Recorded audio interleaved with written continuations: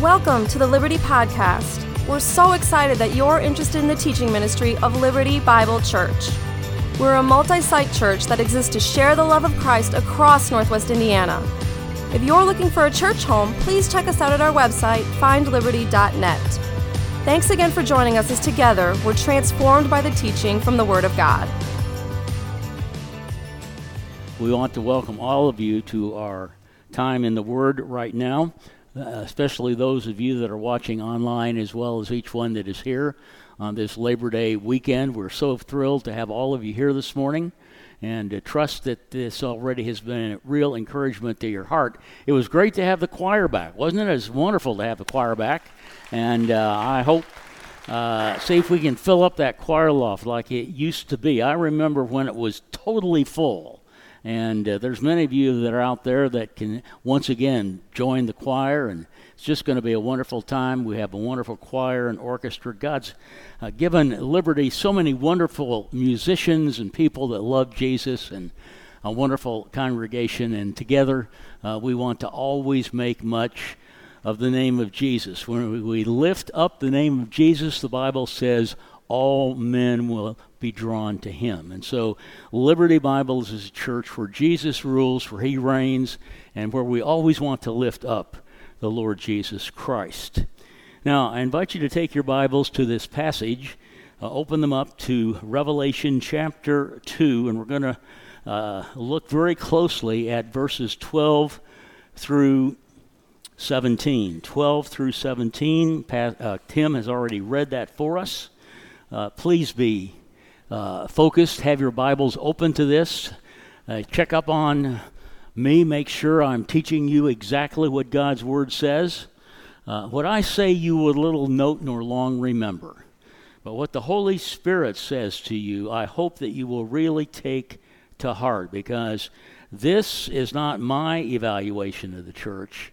This is the Lord of the Lampstands evaluation, and what he has to say to the church is vitally important, especially in our 21st century living. We need to take seriously what the Lord of the Lampstands has to say, and all too often I fear that we get into what I call kind of a spiritual coast, and we don't understand how important it is that we really honor Jesus Christ in every dimension of our lives. As I was coming over this morning, I was praying that very simple prayer: Lord, may the words of my mouth and the meditation of my heart be acceptable in your sight, O Lord, my strength and my Redeemer. This is a prayer that I try to pray almost every day. And yeah, we all mess up, but we always want to have a focus that is upon the Lord Jesus Christ. So as we dig into this passage, you follow along in your Bibles, and let's ask the Holy Spirit to open our minds and our hearts to God's truth this morning. Father, we love you. Speak now loud and clear to us in Jesus' name. Amen. A little compromise here and there may not seem like a big deal, but it can lead to big trouble. Oftentimes we think that if we just fudge just a little bit in our faith and we just kind of go along with what everyone else is doing, that it really doesn't matter. And yet a little bit of a compromise here will lead to a greater compromise in the future. It's interesting that there was a large building in one of our major cities. It had just been constructed. It was basically new construction, but the building manager noticed that after 3 or 4 years, there was a huge crack that appeared on the 42nd floor. And so he called the architect to come and examine what was the problem with that huge crack on the 42nd floor. And so he planned to meet the architect, and he got up to the 42nd floor, and the architect wasn't there. And he wondered where he was. He finally found the architect down in the 6th floor basement of this huge building. And he said, well, what in the world are you doing down here? He said, we have a huge crack up on the 42nd floor. Well, said the architect, the problem is not on the 42nd floor, it's down here in the 6th floor basement. And what had happened is there had been one of the workers there, one of the custodians, had been wanting to build his garage, and he didn't have enough money to do so. So while the building was being constructed, when everyone was gone and the place was empty, he'd go down to that 6th-floor basement and he'd chisel out a brick so he could take it to build his garage. This individual had compromised that entire building.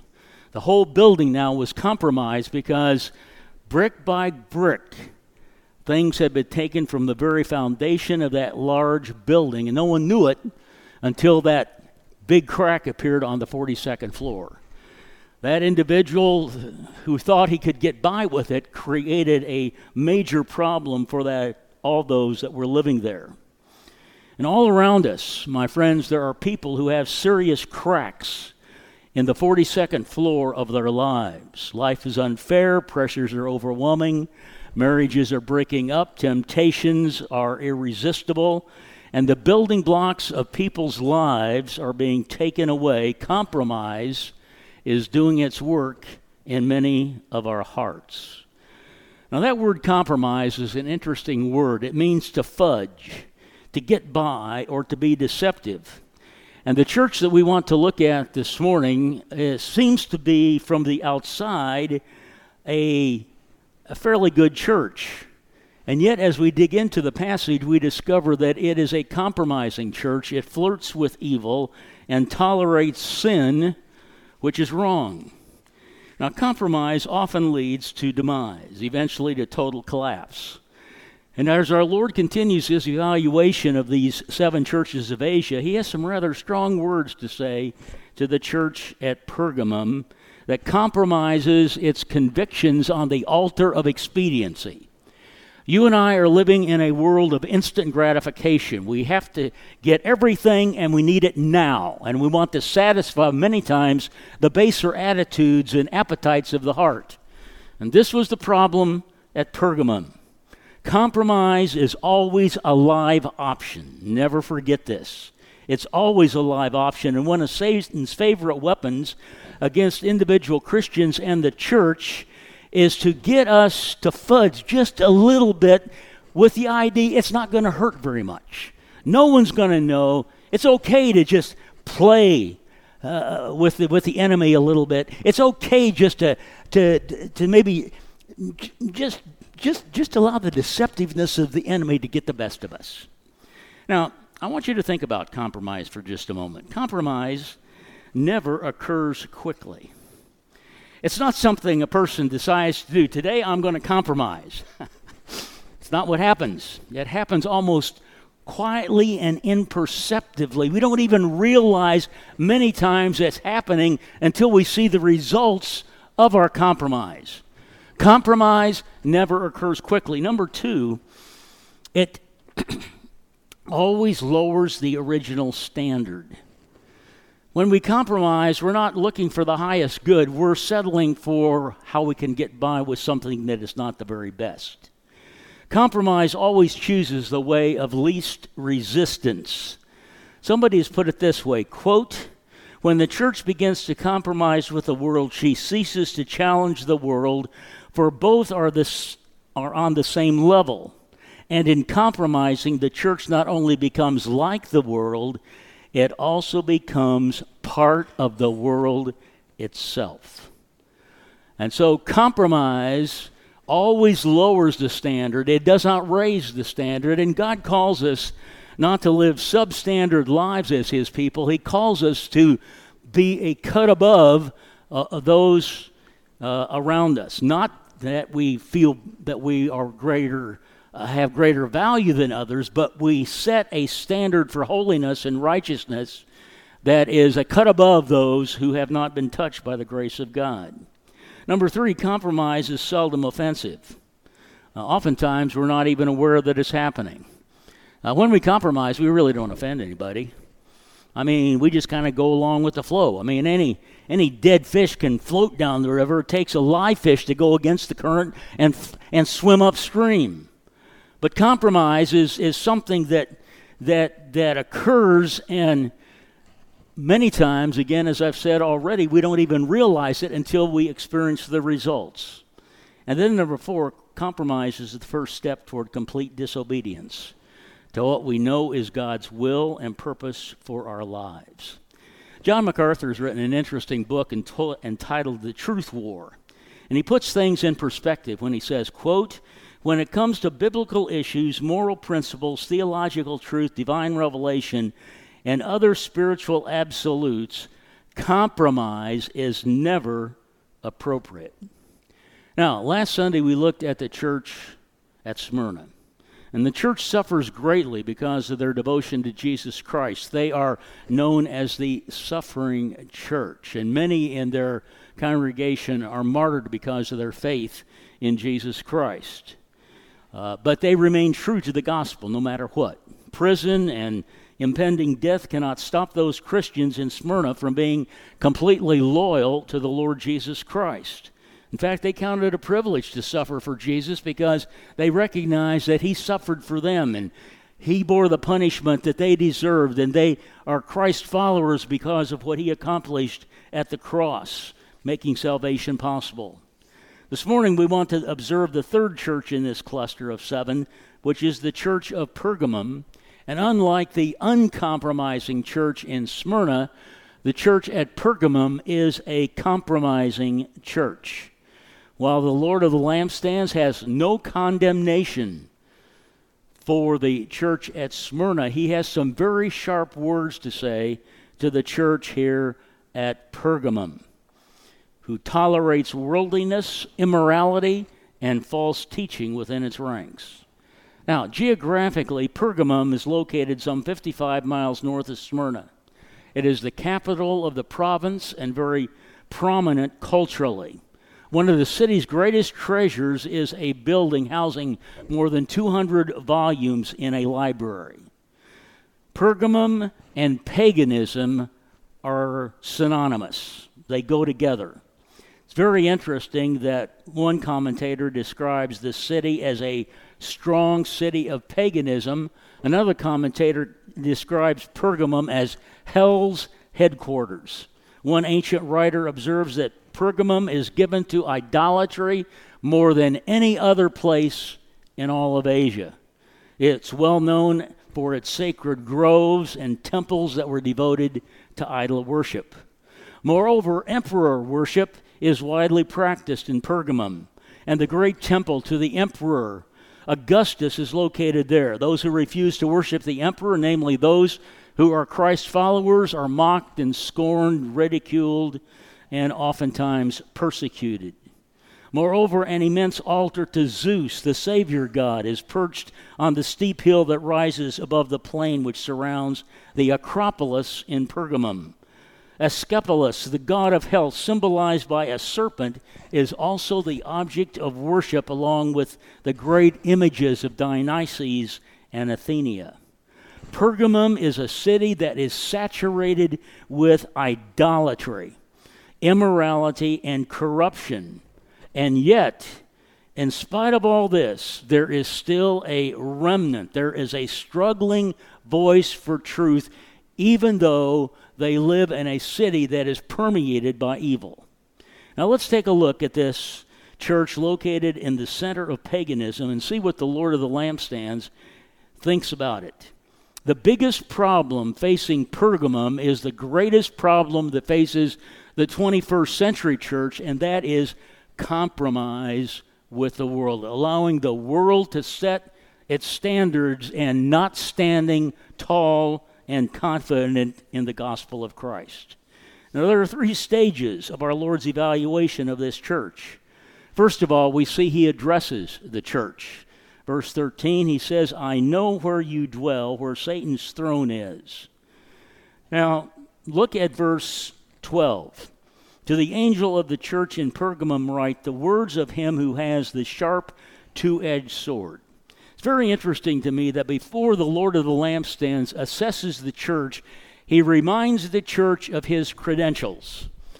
That this is not just an ordinary consultant that is consulting the church. This is the Son of the living God. This is the Lord of the Lampstands.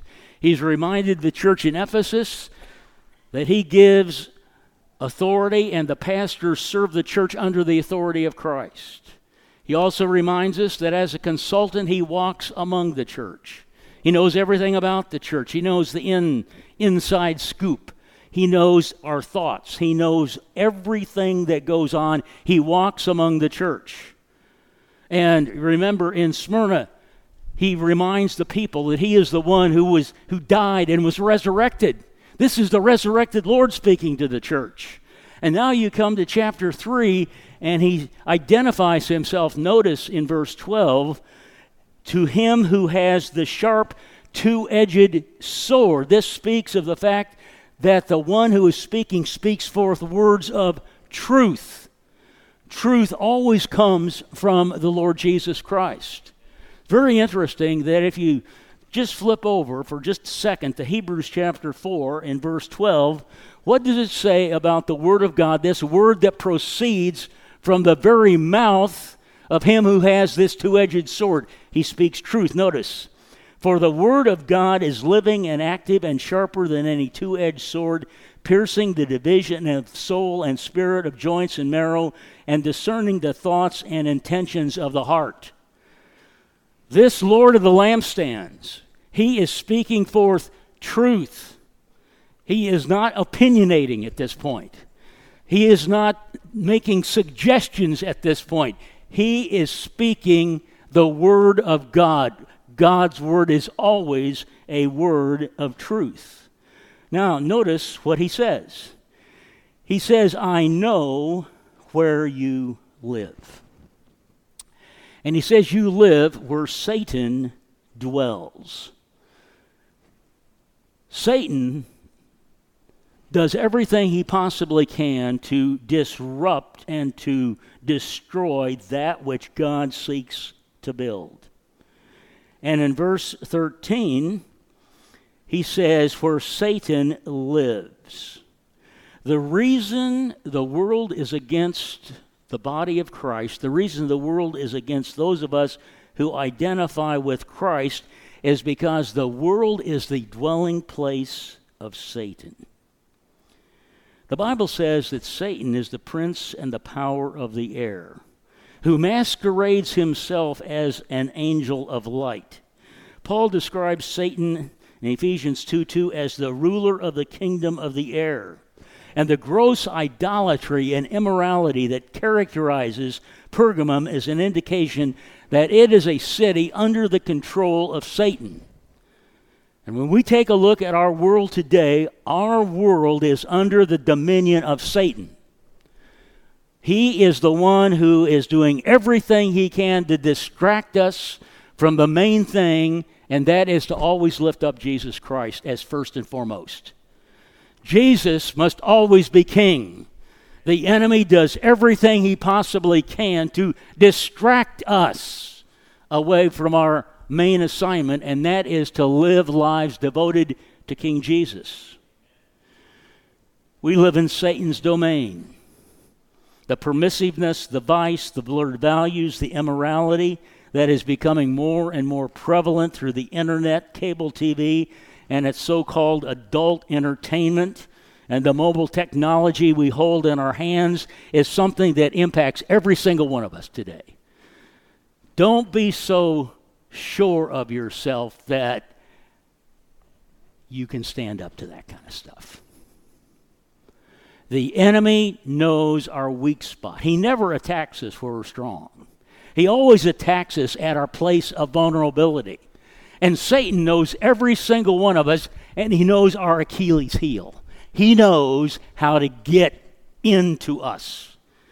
That's why we need to be filling our minds every single day with God's Word, the Word of truth, so that we can fight off the attacks of the enemy. That's how Jesus did it. When Satan tempted Jesus, Jesus met every temptation with a verse of Scripture. You shall not tempt the Lord your God. He quotes from the Old Testament. So many of us, we have gotten so accustomed, we have so accommodated to the world that we don't even realize it when we're kind of going along with the flow. We just think that's kind of the new norm. Jesus calls out this church because even though some are being true to Jesus, there are others that have allowed the world to squeeze them into its mold. It's interesting, he says, there are some in verse 13 that hold fast to his name. There are some that there is a remnant that's holding fast. But he's calling out the remnant because they haven't called out those that are doing evil in the church. You see, this is part of the problem. We tolerate sin in the body. And this is what happens, is that there are a few that continue remaining true to the Word of God and true to Him at all costs. But there are others that are willing to compromise, and we just let it happen. That's the problem at Pergamum. And so he talks about Pergamum as a place where Satan resides. Pergamum, some in the church remain true to his name. And he goes on to say that some refuse even to renounce their faith. You did not renounce your faith in me, verse 13. I mean, here are believers. Here is a church that can have an incredible impact, but they have divided loyalties. There are some that are going along the way of the world, and then there's some that are really hanging on to the truth of the gospel. In fact, one of their members, Antipas, even dies because he is unwilling to acknowledge Caesar as Lord. He refuses to attribute lordship to a mere mortal. He refuses to back down on his commitment to Jesus Christ. Jesus is Lord. He does not affirm Caesar as Lord, and he dies for his faith. And friends, let me tell you, it's getting to the point here where we're going to have to take that kind of a stand. May not be in the far too distant future. We are living in a world today where Christianity, our religious liberties, are being attacked. Many of us don't even realize it. We just kind of go along. That's been the problem at Pergamum. They just kind of went along with it. Now, there were some that were alert, but the problem was the some that were alert didn't call out the others that were following the ways of the world. And as we study the life of this particular church, would to God that we had that same kind of resolve that remnant had. Even though living in a pagan environment, they were going to hold fast to the truth of the Word of God no matter what. Now, number 2, he accuses the church.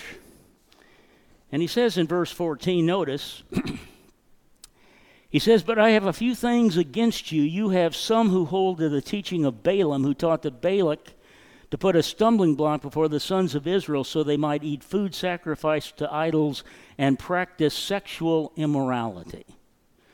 Now again, from an outside point of view, people would drive by the church at Pergamum. It's a pretty good-sized church. They say, "Hey, man, that's a great church. Everything must be going well there." In fact, there was a remnant. There was part of that church that was really healthy spiritually. Though they had been tested severely to compromise their faith, there was this remnant there that was absolutely true to Jesus Christ. But the Lord raises some serious objections about what's going on in the church. In fact, he says they become tolerant of that which the Lord of the lampstands hates. They've compromised and allowed those in their church to go unchecked who have compromised the gospel. Now, notice what he says. First of all, he says Pergamum tolerates the teaching of Balaam. You have people there who hold the teaching of Balaam. Now, that word hold is the very same Greek word that is translated remain true, and it speaks of hanging on tenaciously. There are those that are hanging on tenaciously to the truth of the gospel, and there are also some in that church that are holding on tenaciously to the teaching of Balaam. Now, we don't have time to dig into this, but jot down these references, Numbers chapters 22 to 27. This is where it's all described about Balaam. You'll remember that Balak, the king of Moab, had summoned Balaam to come and curse the tribes of Israel who were about to cross over the Jordan into the promised land. But every time Balaam opens his mouth, instead of cursing Israel, he blesses Israel. And since he's unable to curse Israel, and because he's greedy for the reward that Balak promised him if he's successful, Balaam devises another scheme to bring defeat to Israel. And he advises Balak to have Moabite girls seduce Israelite men by inviting them to take part in idolatrous and immoral feasts, because he knows that such action will arouse the anger of God and he will punish the Israelites. Now notice the two chief sins of those who hold to the teaching of Balaam are idolatry, look at this, and immorality. Notice, to sin by eating food sacrificed to idols and by committing acts of immorality. So the first issue is they are tolerating those who continue to honor idols. Now, remember, they live in a city that encourages idol worship. Idol worship was practiced openly. And there were some in the church who claimed to be Christ followers, and yet they continued to eat the meat that was sacrificed to idols in direct disobedience to the commandment, "You shall have no other gods before me." So they know what the Scripture is. It's not that they are ignorant. They know what the Scripture is, but they continue to do what they know is wrong. And they continue to go along with the culture. And we're seeing this same kind of syncretistic teaching from those today in the emergent church movement.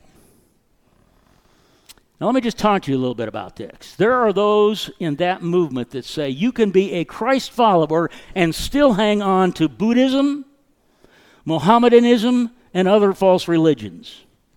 Brian McLaren, one of the primary people of the emergent church, in his book, The Generous Orthodoxy, writes this, and I quote, "I don't believe making disciples must equal making adherents to the Christian religion.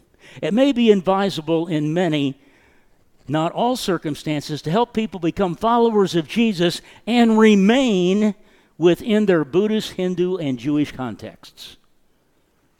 See, this is how it seeps into the church. It's very interesting how this happens, where we can just continue to say we're Christ followers, but we don't reject that which is false. And that leads to idolatry, incredible idolatry. The second sin Pergamum tolerates is immorality. They continue to visit the wicked shrines and the temples, which often included outright acts of immorality as part of their worship. And instead of breaking with the old way of living, they hang onto it and justify this behavior as being honorable. They allow the culture to dictate their Christian behavior. So Pergamum tolerates the teaching of Balaam, and it also tolerates the teaching of the Nicolaitans. Look at this in verse 15. You also have some who hold on tenaciously to the teaching of the Nicolaitans. Now, evidently, the teaching of Balaam was also a key doctrinal issue with the Nicolaitans, a sect of false teachers who are active both in Ephesus and in Pergamum. Now, it's very interesting that in Ephesus, the Lord of the Lampstands commends the Ephesian church that they hate the works of the Nicolaitans. They hate those works. But in Pergamum, they tolerate it. They put up with it. Even though they know it is evil and wrong, they continue to tolerate what they know is not of God. Ephesus exercises great spiritual discernment. Pergamum does not. These false teachers teach that liberty with Christ has freed them to sin, given them liberty to sin. Since we're under grace rather than the law, then sin all you like. God's grace is greater than our sin. And the Nicolaitans turned the liberty of the gospel into living a life of sin. They teach that you can sin with your body and it's okay with your soul. The Nicolaitans teach that you can engage in all kinds of sexual sin and it's perfectly okay. They promote a philosophy of life that a little idolatry here and a little immorality there can't possibly hurt us. So just keep on indulging in sin. It really doesn't matter. But it does. It does. And the Lord of the Lampstands calls out this church because they know what's going on, but they don't do anything about it. They continue to let those in their midst adhere to the teaching of Balaam and also the teaching of the Nicolaitans. Now, Nicolaitan teaching is totally anti-biblical. You see, freedom in Christ is not freedom to sin, it is freedom from sin.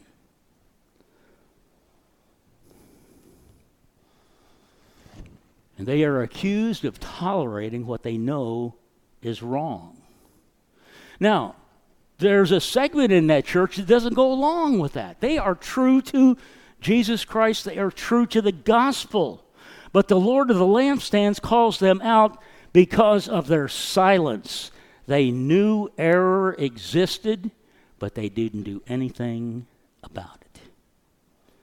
Now, the same thing happens in evangelical churches today.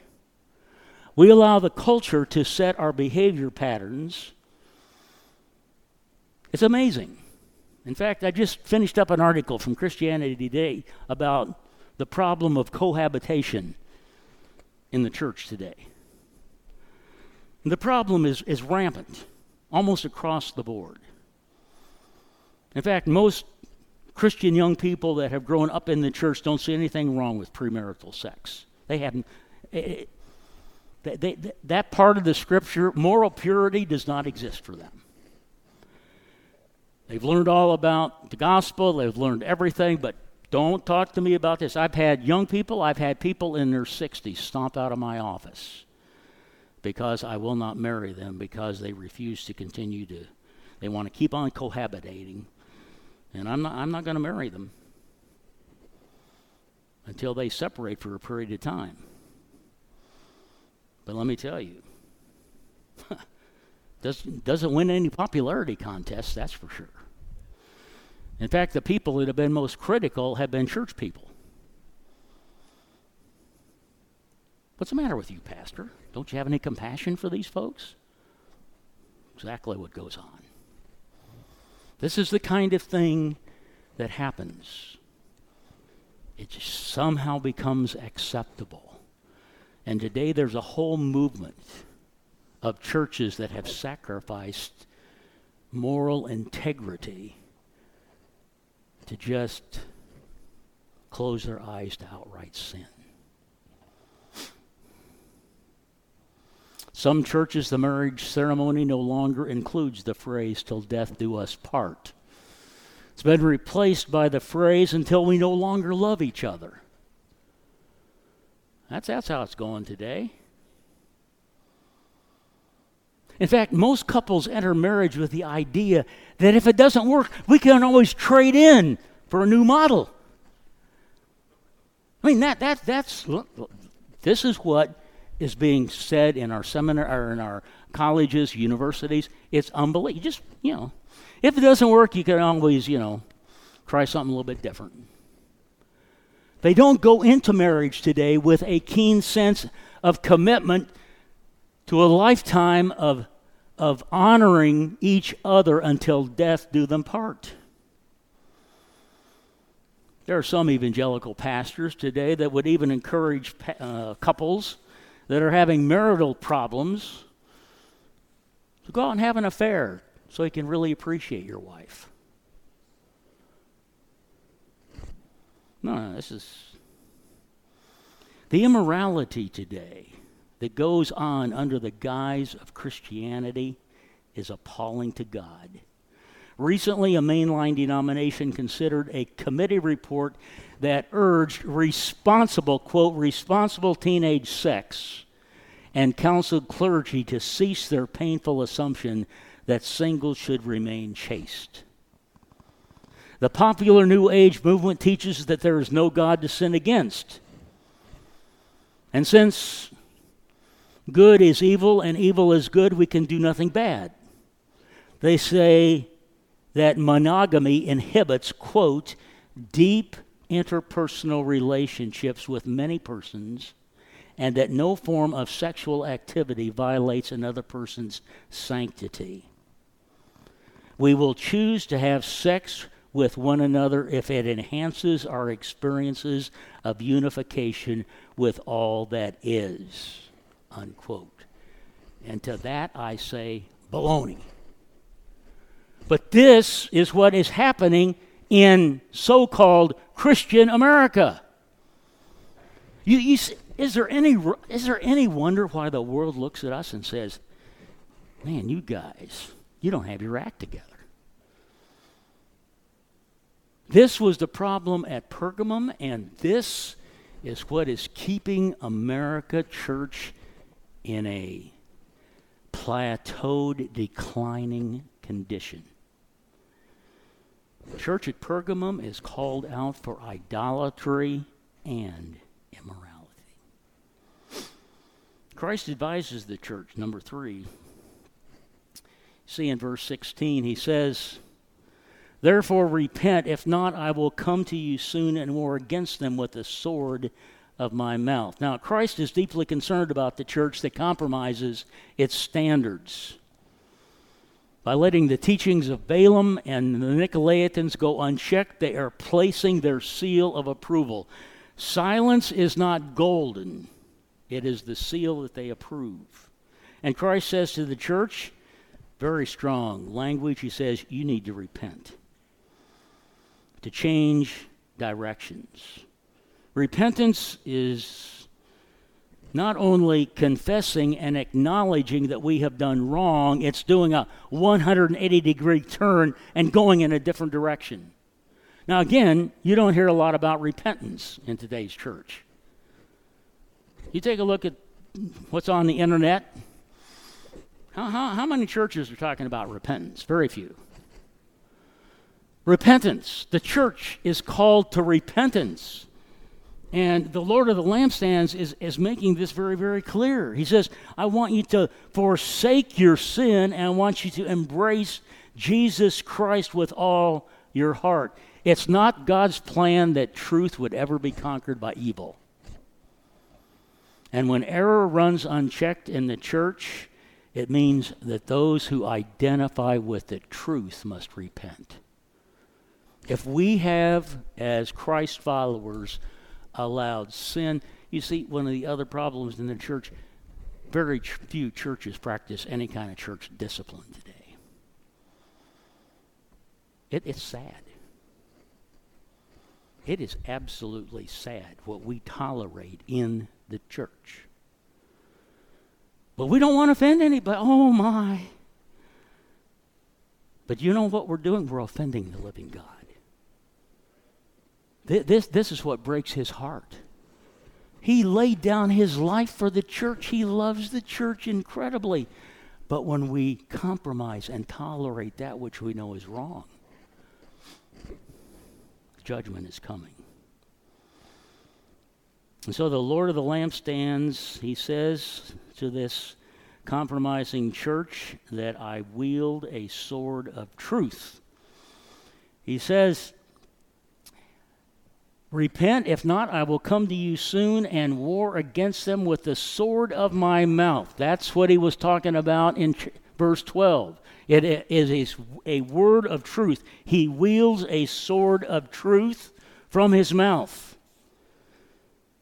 The way to overcome evil is to heed the truth.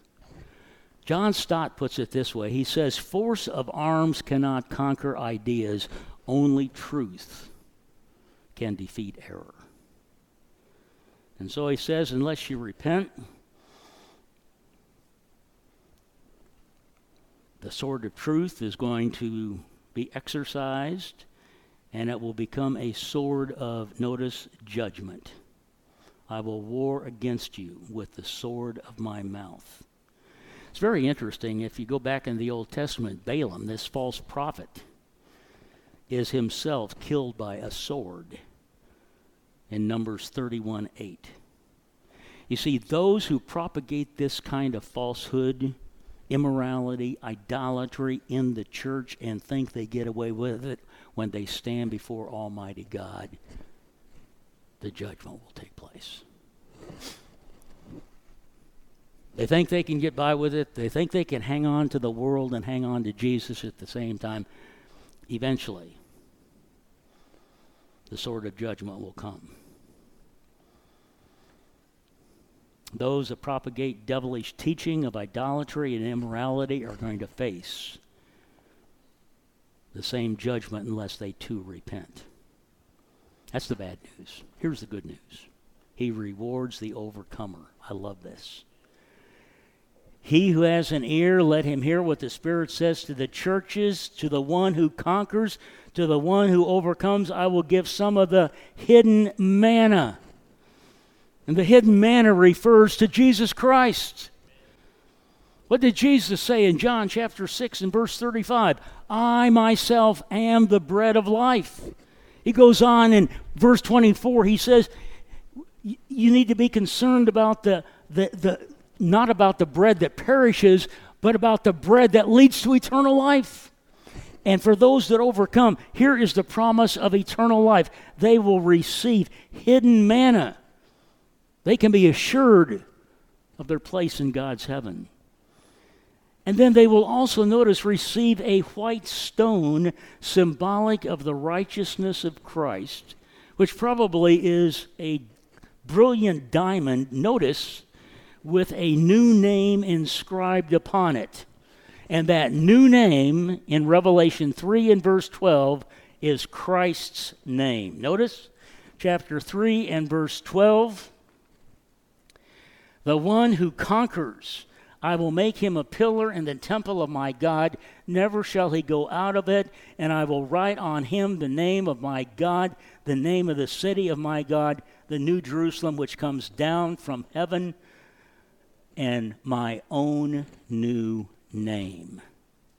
And here, notice, this new name that is given to those who overcome, no one knows it except the one who receives it. Do you realize that if you are true and faithful to Jesus Christ, when you stand before him, he's going to give you a new name? He's going to give you a brand new name. No one else will have that name. There won't be, first, second, third, fourth, fifth Johns. There won't be a bunch of Kevins. There won't be a bunch of, every name that is given will be a unique name that only is given by the Son of God. Remember that old hymn? Most of you,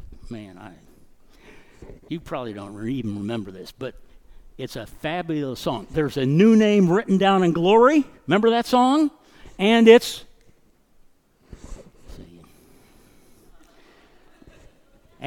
mine. Oh, yes, it's mine. You see, a new name. Boy, I'm so glad John can be exchanged. Isn't it going to be a wonderful day?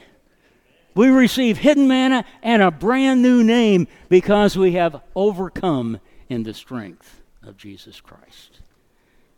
Man, I don't know about you. I don't want to be a compromiser. I want to be a conqueror.